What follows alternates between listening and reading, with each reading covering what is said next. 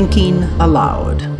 Conversations on the leading edge of knowledge and discovery with parapsychologist Jeffrey Mishlove. Hello and welcome. I'm Jeffrey Mishlove. Today we'll be exploring the status of spiritual entities, their ontological status. How real are they? My guest is Dr. Jack Hunter. He is the author of many books, including, most recently, Spirits, Gods, and Magic, an introduction to the anthropology of the supernatural. He is also editor of a volume titled Greening the Paranormal, Exploring the Ecology of Extraordinary Experience. He is the author of Engaging the Anomalous, a collected essays on anthropology, the paranormal, mediumship, and extraordinary experience. He is the founder of the journal Paranthropology, which he founded as a graduate student, and it's been published now for over a decade. He's co-editor with David Luke of the volume Talking with Spirits, Ethnographies from Between the Worlds. He's the editor of Damned Facts, 14 essays on religion, folklore, and the paranormal. He's also the editor of Strange Dimensions, a paranthropology anthology. He's the author of The Paranormal, Why People Believe in Spirits, Gods, and Magic. And he works as a tutor with the Sophia Center for the Study of Cosmology and Culture at the University of Wales, Trinity St. David. This, of course, is an internet interview, and I'll switch over now to the internet video. Welcome, Jack. It's a pleasure to be with you once again. It's a pleasure to be back again. Thanks for having me. We're going to be talking about a topic that I think is of great interest to our viewers. Essentially, how shall we regard spirits? Are they figments of our imagination? Are they natural phenomenon just as real as you and me, or somewhere in between? And this is a question that has troubled anthropologists, I guess, going back over a century. Definitely, yeah. I mean, if we look back to the very earliest, the fact that we call them the founding fathers of anthropology, they were interested in questions of the nature of spirit because, they were coming from a very kind of positivistic perspective. They thought that science, had become the kind of like the dominant framework for understanding the world. We're talking like in the 19th century now. And when they were looking out into other cultures, through their colonialist lenses, because obviously it was it was the empire that was, giving people access to all of these different people. They were seeing belief in spirits, people who were practicing, rituals in order to, incorporate spirits and spirit possession practices and that kind of thing. And then these early anthropologists were looking at this and, trying to make sense of it in terms of their framework. And their framework obviously was that, this has got to be wrong. This kind of thing can't be happening. Our scientific materialist worldview gives us, our complete picture of reality, and there's no room in it for spirits. So the early anthropologists often tried to come up with, theories, different strategies to try and explain away these spirits which were problematic for them. So E.B. Tyler's famous explanation was that, the belief in spirits arises, because primitive, early human beings had misinterpreted, dreams and other kinds of altered states of consciousness as real experiences, and he's coming at that with the preconceived idea that, anything that comes through altered states of consciousness and things like that has got to be, false. It doesn't fit in with their worldview. Yeah. So right from the very beginning, anthropologists have been, encountering these different systems, these different ideas about the nature of spirits and different gods and deities and things, but usually trying to explain it away in terms that don't kind of clash with the dominant materialist worldview. And at the same time, though, with the 19th century, you had the Society for Psychical Research being formed, and some very prominent researchers looking seriously at the existence of spirits. That also must have had an impact upon some anthropologists.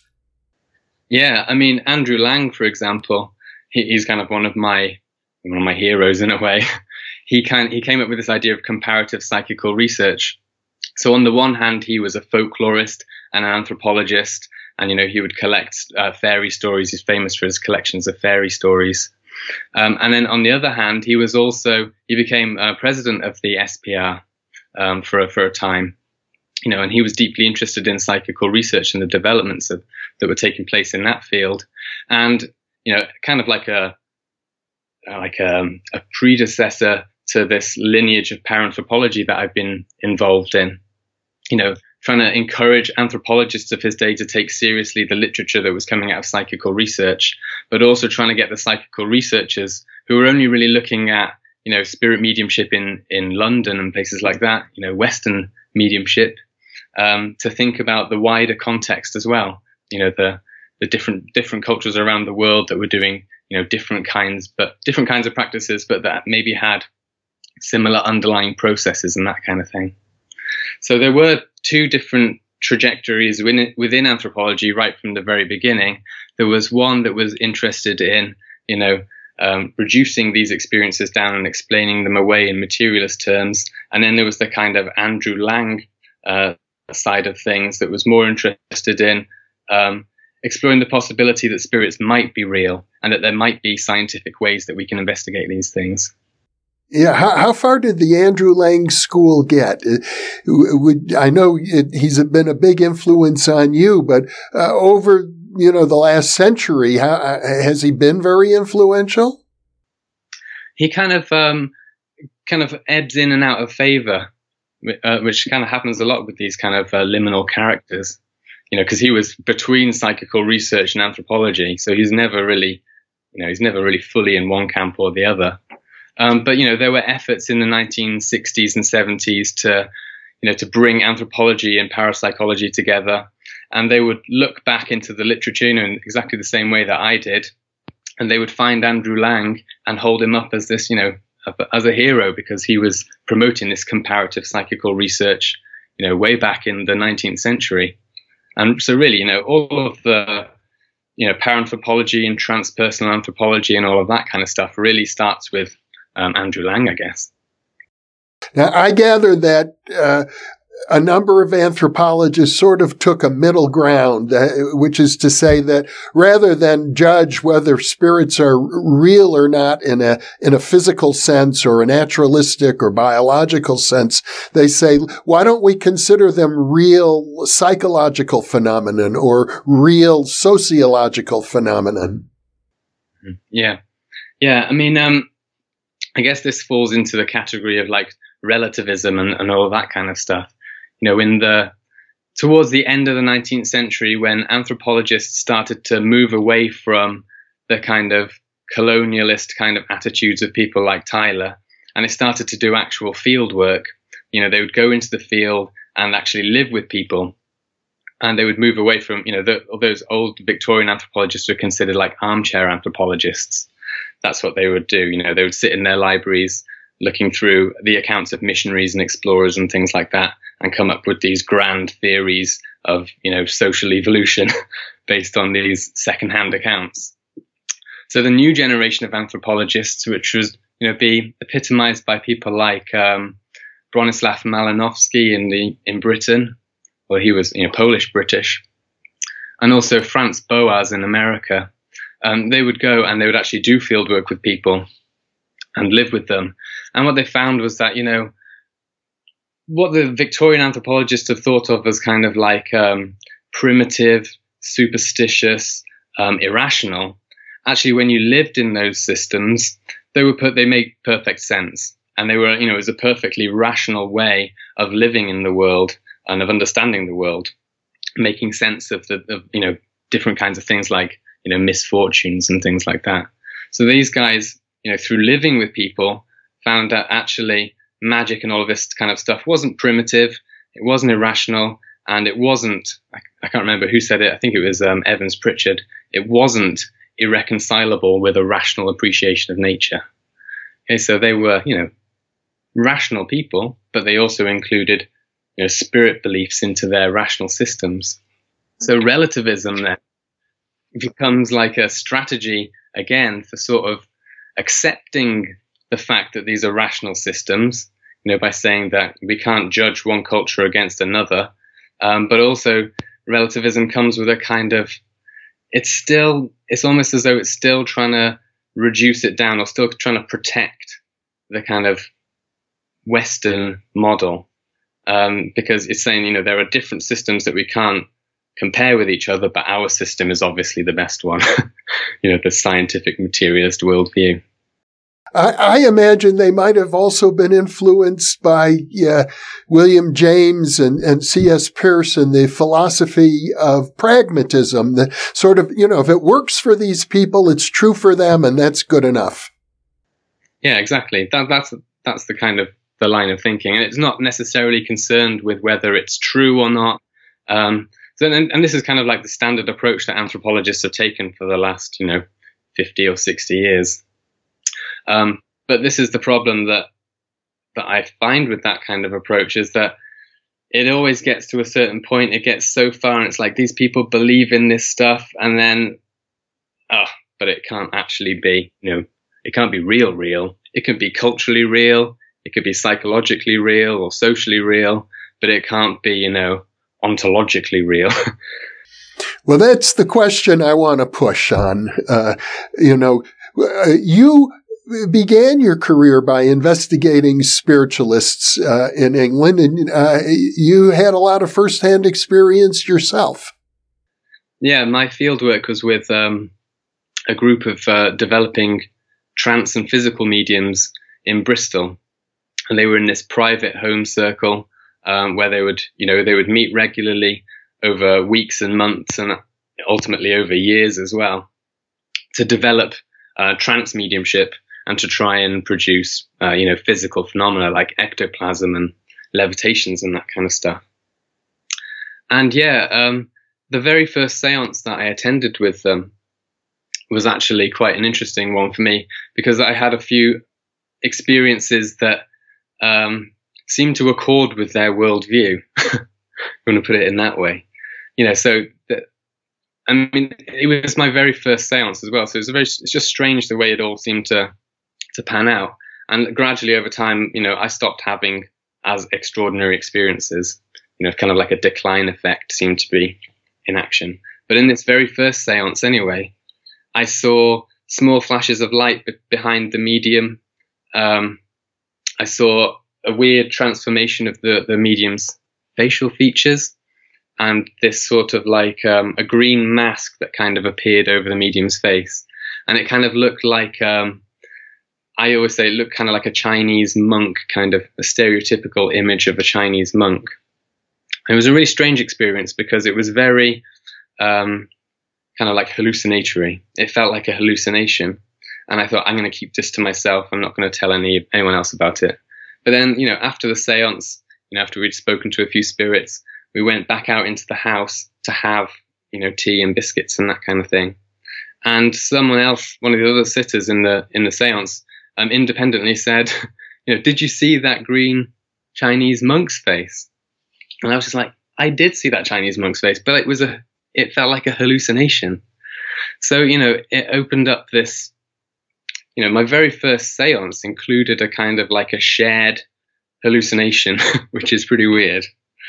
But, having those kind of experiences, it blows open those kind of relativistic kind of frameworks and things like that. Because now you've got to confront this, yourself. You've got to deal with how do you fit these experiences that you've had into your, worldview.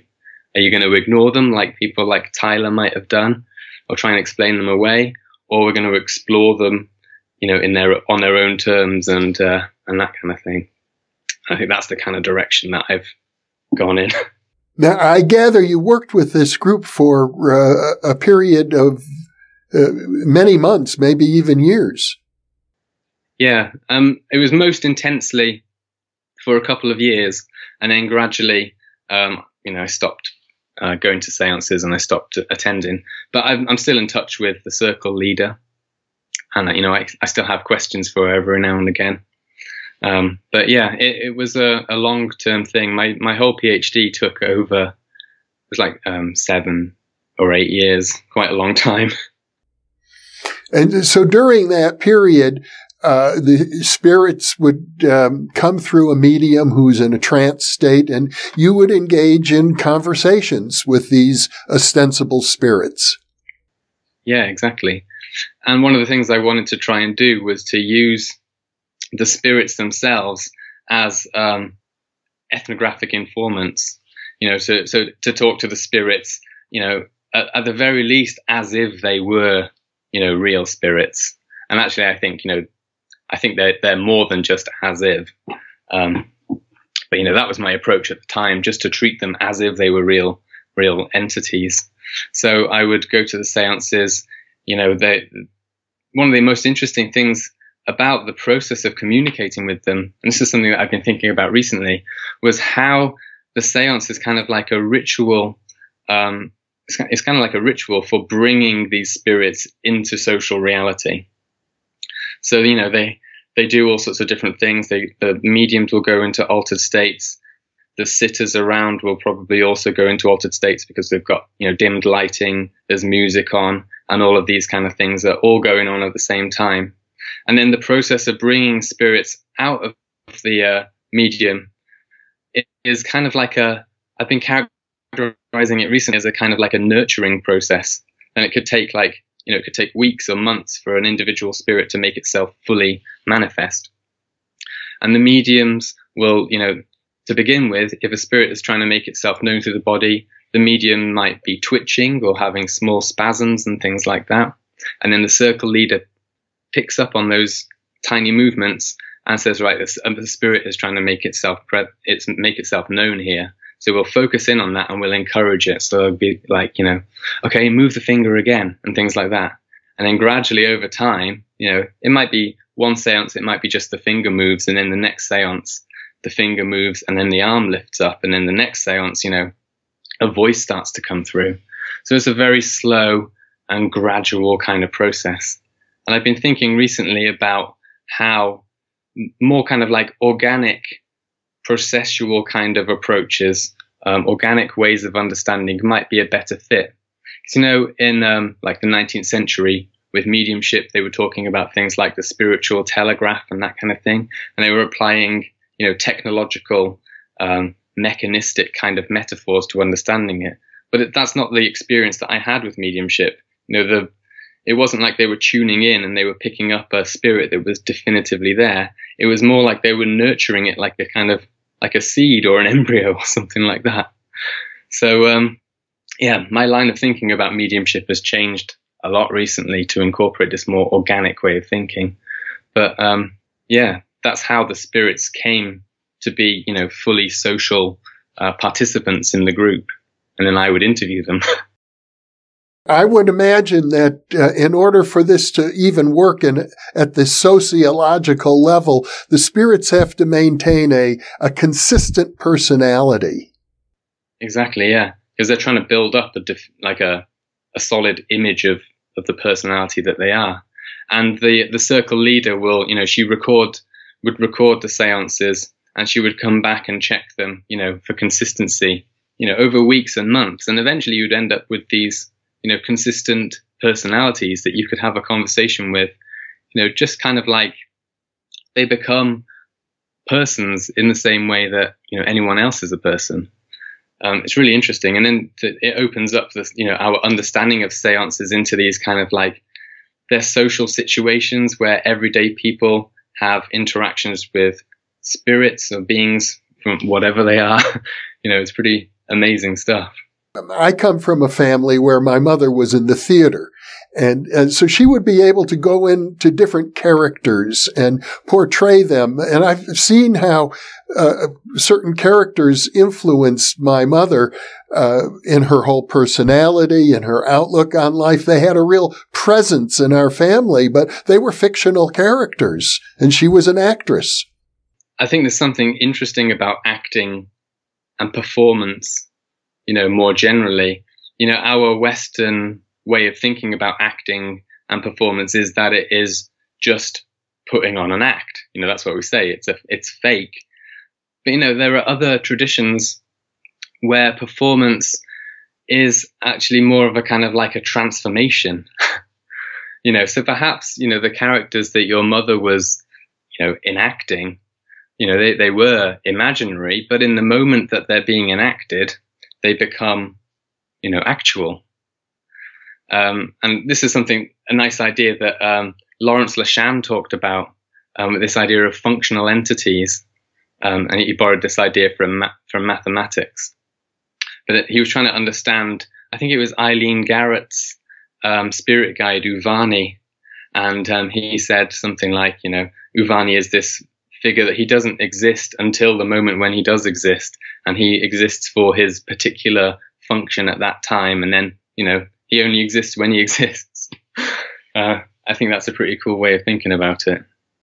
Well, Eileen Garrett was a great medium who was studied over decades by different researchers and showed various physiological effects when she went into trance, and all sorts of information would come through her that wasn't available to her conscious mind at all.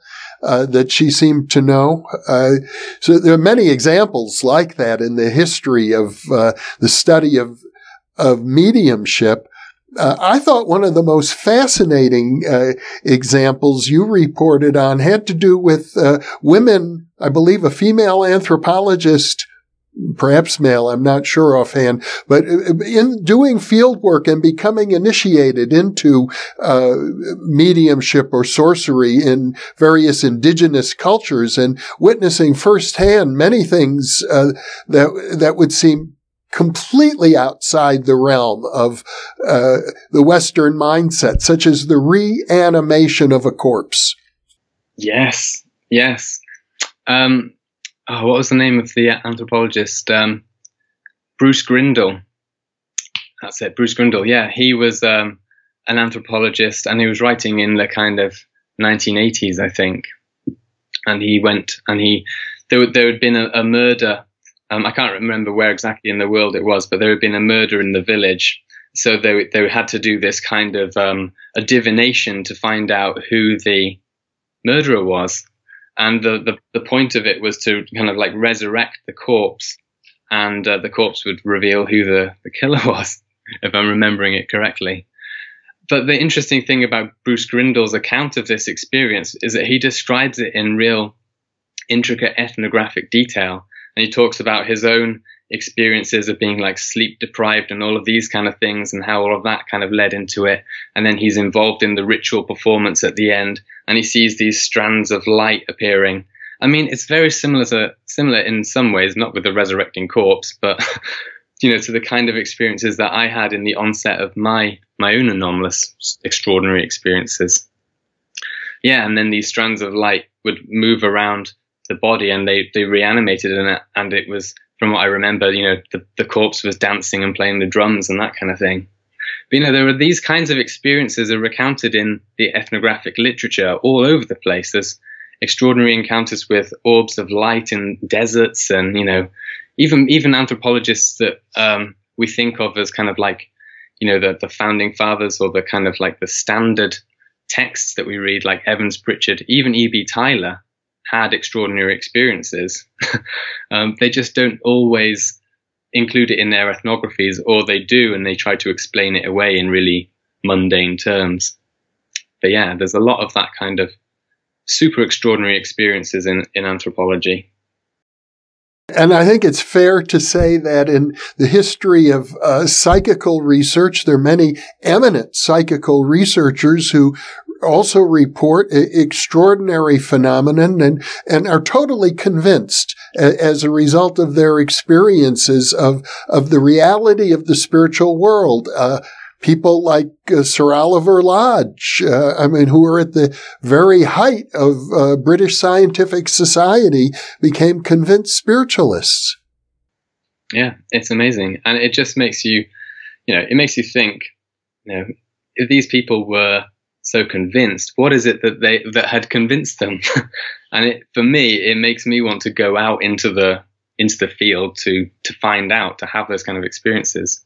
I think that's an interesting point, actually, about psychical research as it was practiced in the 19th century, and then what eventually became parapsychology, in the 20th century. Because in the 19th century, psychical research was actually a lot more like anthropology. The psychical researcher would go to a haunted house, or they would go out and they would do the investigations. And then gradually, as we move into the 20th century, parapsychology becomes more and more laboratory based, and we're looking for, statistical evidence for the existence of psi. I mean, we call it psi and not spirits and things like that. So, I think that's part of the reason the culture was different in the 19th century. And, they were experiencing more extraordinary phenomena because the culture was ripe for it. And actually, as time has gone on, our culture has kind of shut these things out. And by not talking about them, we kind of dwindle them as well. I'm under the impression that J.B. Rhine in the 1930s made a definite effort to move away from spiritualism and its investigation. I think he was a little bit intimidated by the possibilities of fraud and by some of the colorful personalities like Minna Crandon, who was a famous spiritualist medium of the 1920s and 30s, who I think Rhine looked into and felt a little off-put by her flirtatiousness. Yeah, I know, yeah. I mean, he was involved in the Marjorie mediumship, wasn't he? Exactly. Her real name was Minna Crandon, but she was known as Marjorie, yeah. And they found that her ectoplasm was like animal intestines and that kind of thing. It's interesting, yeah, there is that whole side of physical mediumship and the spiritualist movement. It just became, forever tainted by fraud, and but people would think about it only in those terms and forget the possibilities, the like white crow possibilities that some of these mediums might actually have been able to produce really weird phenomena. Well, in your experience working with a spiritualist circle for years, did you have a reason to ever question their sincerity? There was two different kinds of mediums that I encountered during my field work. On the one hand, there was the mediums that would come to the lodge on a regular basis, weekly mediums, and they were really dedicated to it. And they wouldn't be paid for it. It was kind of part of their own spiritual development in a way, and then we could come and sit and talk to them. But, it was on their time.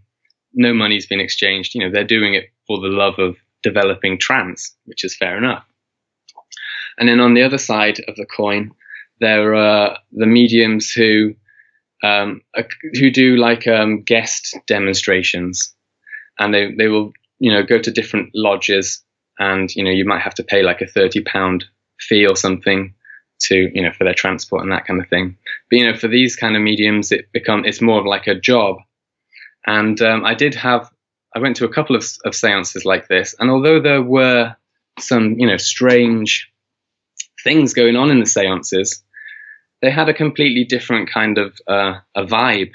And I couldn't help but think that, with this particular medium, that there was something else going on, that wasn't not paranormal, basically, that there was tricks involved.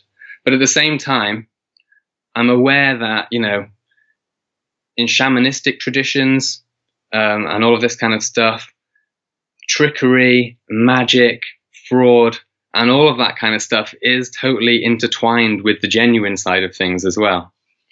So shamans will use sleight of hand and things like that in order to produce, alterations of people's consciousness, to change their perceptions of reality. And it's in those moments then when some genuine things might happen. So this is the kind of, when you start to entertain these possibilities, then it's not possible to totally denounce, like a seance as fraudulent. Like there may have been elements of it that I thought were tricks or things like that. But at the same time, how do I know that they're not part of the kind of the medium's, repertoire, his toolbox for inducing altered states and things in the sitters? So, so there's a fine line that needs exploring with the performance and reality kind of thing. Well, I think it's fair to say that if you were to question parapsychologists today overall, you would find that they're sort of split down the middle with regard to the ontological status of spirits. Most parapsychologists, I think, would admit that we haven't been able to absolutely, even in the most extreme manifestations, rule out the possibility that the phenomenon are produced not by the spirits of the deceased or other worldly entities, but by the psychic powers of living people who are present.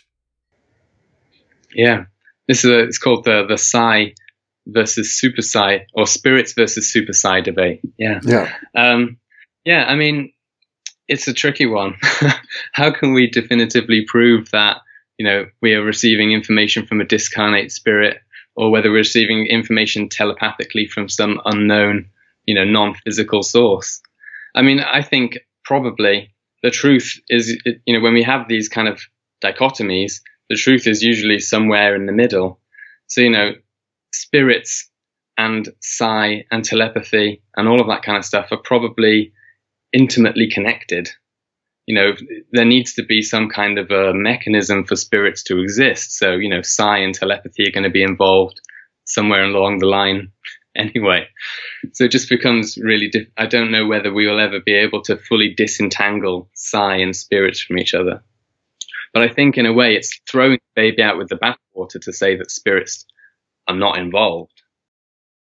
I think it's interesting to look at some of the strongest cases for the ontological reality of spirits. One of those we've reported on extensively on our YouTube channel. I call it the chess game from beyond the grave, a case, I believe it's from Sweden, where a spirit medium was asked if they could find a deceased chess player who would play a game of chess with a living grand master, and that actually occurred. A complete game of chess was played with the living master Victor Korchnoi and the supposed dead spirit of a renowned chess player who died in 1954, decades earlier, named Geza Maraksi, who was a Hungarian, as I recall. And the deceased Hungarian chess player lost the match, but people analyze it move by move, and they say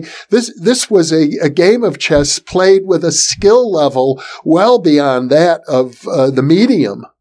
It was played at the grandmaster level. So that would seem to imply not just information being communicated, but a unique skill that it's hard to explain that in terms of super psi. Yeah, a hint of the kind of personality or something like that, the character of the spirit. This is the kind of thing, though, that I think anthropologists need to become aware of, because there's all of this extraordinary data in psychical research and parapsychology, and there are these strong cases that suggest, discarnate spirits or whatever we want to call them, spirits. And, usually, in anthropology of spirit mediumship and spirit possession and that kind of stuff, the explanations only go so far as, like psychological explanations and social explanations. They resort to social functionalism to explain, but they totally ignore the possibility that, parapsychology and psychical research suggests that in some certain circumstances with exceptional people, there is this, connection to something that seems to be real out there. And, all of our anthropological and ethnographic theories that ignore all of that kind of stuff will perhaps one day have to be totally, reevaluated in light of the existence of the spiritual world, which is pretty cool. And of course, I think that from a theoretical level, people are looking at such things as higher dimensions of space that make the possibility of a spiritual world begin to seem more probable, I think, or at least not as much in conflict with conventional science. Yeah, it's really interesting how these kind of trajectories of, like you're saying, higher dimensional physics and the different, the possibilities of these different dimensions, but then also relating it back to, traditional ecological knowledge, traditional indigenous knowledge systems, which have always been, multi-world models, multiple intelligences, different kinds of spirit interactions and relationships between our world and invisible worlds. So, it's an interesting time that we're living in, where these different, different traditions are starting to reveal something, maybe solid. Another thing that intrigues me is I know towards the end of the 19th century, people like Sir William Crookes reported seances in which there were full-bodied spirit materializations that would occur. And I have interviewed an investigative journalist, Leslie Kane, who's written a book on survival after death. She reports that she's witnessed the very same phenomenon today. Yeah, it's really interesting. The ectoplasm is a strange thing. One of the things that I was interested in, because I was looking at it, spiritualism from a cross-cultural perspective, was to try and find out if there are, any cross-cultural parallels with ectoplasm. It seems like a uniquely European kind of Western spiritualist concept. It's a physical substance that is spiritual at the same time. But, I looked through the literature and I couldn't find much on it, but I did find a couple of interesting things that sounded kind of similar to ectoplasm. One of them was Edith Turner's experience with extracting this grey plasma-like blob from the back of an afflicted patient. And that sounded a little bit like ectoplasm, but it wasn't like forming shapes or limbs or anything like that. Another was a kind of magical phlegm that's produced by ayahuasqueros. So, shamans who consume ayahuasca would produce this magical phlegm, and they could get small objects out of it, like arrowheads and things like that, poison darts and stuff. So that sounded a little bit like ectoplasm as well. And then another really interesting one was an Aboriginal Australian account. I think it was an anthropologist called Ronald Rose that described it. And they were talking about this rope that the medicine men would produce. They would pull it out of their mouths, a rope that would move independently, kind of like a snake. And he was saying that the anthropologist and, the Westerners, they couldn't see this magical rope, but the other tribe members could see this thing moving around and they were describing it. So they were arguing that there might have been some kind of a psychic component to the manifestation of the magical rope, the ectoplasm. So although it seems like a uniquely Western idea, there are actually cross-cultural, parallels as well, which make it, again, that little bit more interesting. It seems so strange that it should, if it's just a cultural thing, that it should emerge like that. But it does seem that the phenomenon are shaped by cultural expectations. Definitely they are. Yeah. I mean, one just sticking with ectoplasm for a minute, I've also thought about ectoplasm as a unique cultural manifestation, because if you think about 19th century society, people talk about a schism between science and religion and all of that kind of stuff going on in the 19th century, and Darwinism and all of that is taking off. And you can think about groups like the Society for Psychical Research as kind of like trying to bridge the gap between science and spirituality, or science and religion. And they needed something, they needed something that bridged that gap. And ectoplasm kind of fulfills that role. It's a physical substance that you can take a sample of and take into the lab, but it's also connected to the spiritual world. It's the kind of like the juncture between this world and the spiritual world. So you could also think maybe of ectoplasm as kind of like a thought form or something that Victorian society needed in order to bridge the gap between science and spirituality. So it is definitely influenced by culture as well. But there's also a pre-cultural thing going on too. Another aspect of psychical research that has always fascinated me is what is known as the cross correspondences, where it seems as if a particular spiritual entity, such as the deceased researcher F.W.H. Myers, would appear through different mediums on different continents with messages that only seemed to make sense when you took them and put them all together like pieces of a puzzle.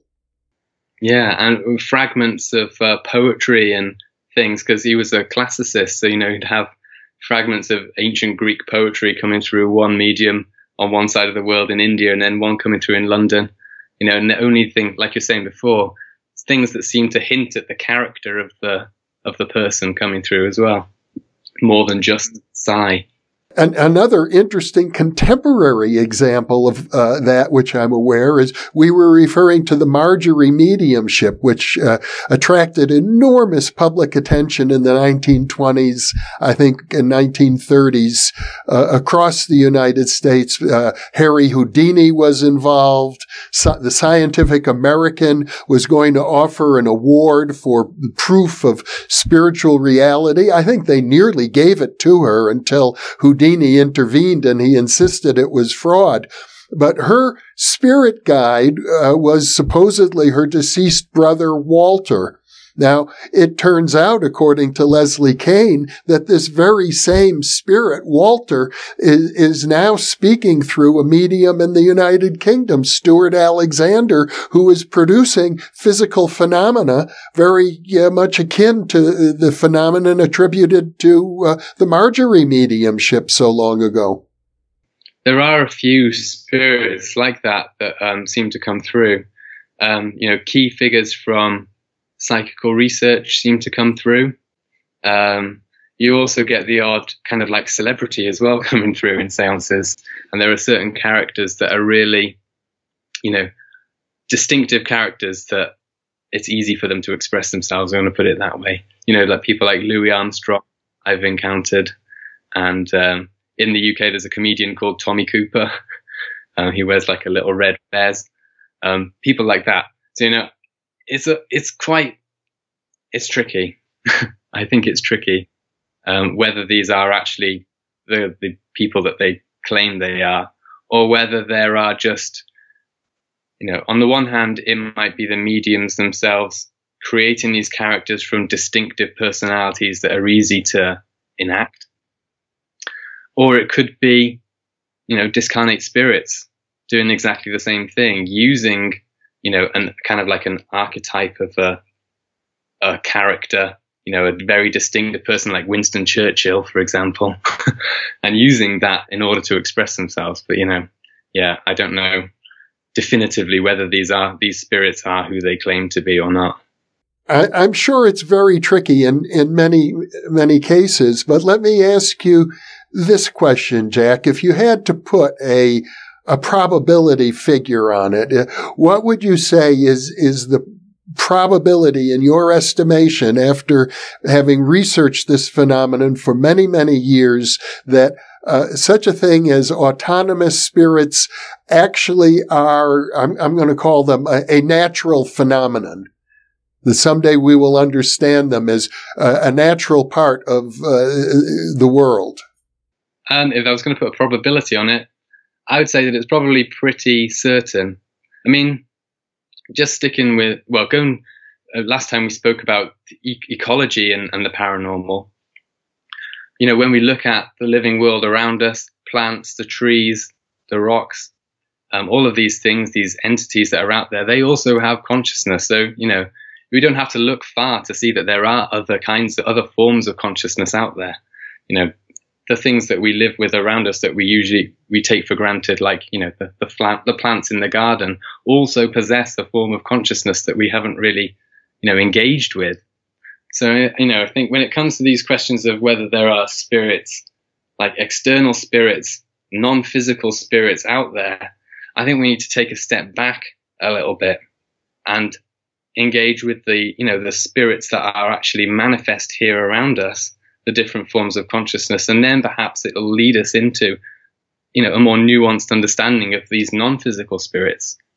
And if we can't get our heads around the intelligence of plants, the consciousness of trees and things like that, then how are we going to comprehend, non-physical intelligence?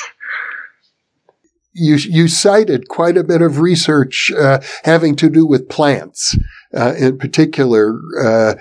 The research, I think her name is Gagliano. Monica Gagliano, yeah. Monica Gagliano has done some fascinating research in the area of plant consciousness, and even, as I recall, learning in plants. Yeah, which suggests memory as well. Memory and conditioned responses. But now you also said rocks. Yeah. Well, I think, we can extrapolate from, it seems like to me, human beings, for a lot, I'm going to have a little grand theory here, that human beings were at one time, animals, that we were enmeshed within the world and we understood it from the inside. And then gradually we have moved away from that and we've sort of separated ourselves from nature. We've become kind of like obsessed with culture, with our own systems that we've created, and have forgotten to engage with that kind of stuff. And then through science, interestingly, people have started to re-engage with very small pockets of the world. So we have one scientist who spends all of their career investigating like lichen or something, and another scientist who spends all of their career investigating plants. And then, through that process of engaging with them again on a very personal kind of like one-to-one level, we're realizing or kind of like re-remembering the other intelligence of these things, the consciousness. So we do that with, first we start to engage with the cats and things, things that live around us, that live in our homes, that we have easy access to. And then we expand that outwards and we start to engage with trees and things like that. And people have all sorts of amazing experiences engaging with trees. And then you expand it again and you start to spend time with rocks and, the things that we usually consider as non-living elements of the environment. But it's the engagement and the interaction with things that brings out the thing inside, the life inside of it. I actually think it's a very similar process to what the mediumship development is all about. In focusing in on the little movements and twitches and building it up, it's about building a relationship with that particular spirit. And it's the same with the rocks as well. So if we spend our time with a particular rock, engage with it, feel it and all of that kind of stuff. I know it sounds wishy-washy, but, we genuinely do. Then we start to build up a new relationship with the rock. And it starts to takes on the semblance of persons in just the same way as the spirits do through interaction. So, I think rocks probably, we will end up with some kind of a panpsychism. What you're saying is the teaching of mystics of almost every culture, that we are all one and that we share one consciousness. So when we talk about the idea of other spirits, it's almost paradoxical in a way that there could be more than one consciousness. This is an interesting thing, though, as well. I mean, in ecology, when we look at ecosystems tend towards increased diversity, and lots of species makes up, a strong ecosystem. So although we have like the ecosystem as a wholeness or a one, also within that there's a whole array of diversity and difference, and it's that diversity and difference that gives the whole its strength in a way. So I think, although mystics talk about oneness and unity and all of that kind of stuff, I don't think it necessarily, it doesn't get rid of the difference and the diversity and the, all of the all of the different kinds of things that are going on in the world. Well, Jack Hunter, this has been a fascinating discussion. I don't think we've necessarily gotten to the very bottom of this issue. It may be going to take several more decades of exploration for researchers to get a real handle on the idea of autonomous spiritual entities as part of the natural world. But I have to commend you for thinking deeply about the problem and pushing other people in your profession of anthropology to think deeply about it. Jack, thank you so much for being with me. Oh, my pleasure. Thanks for having me. And for those of you watching, thank you for being with us.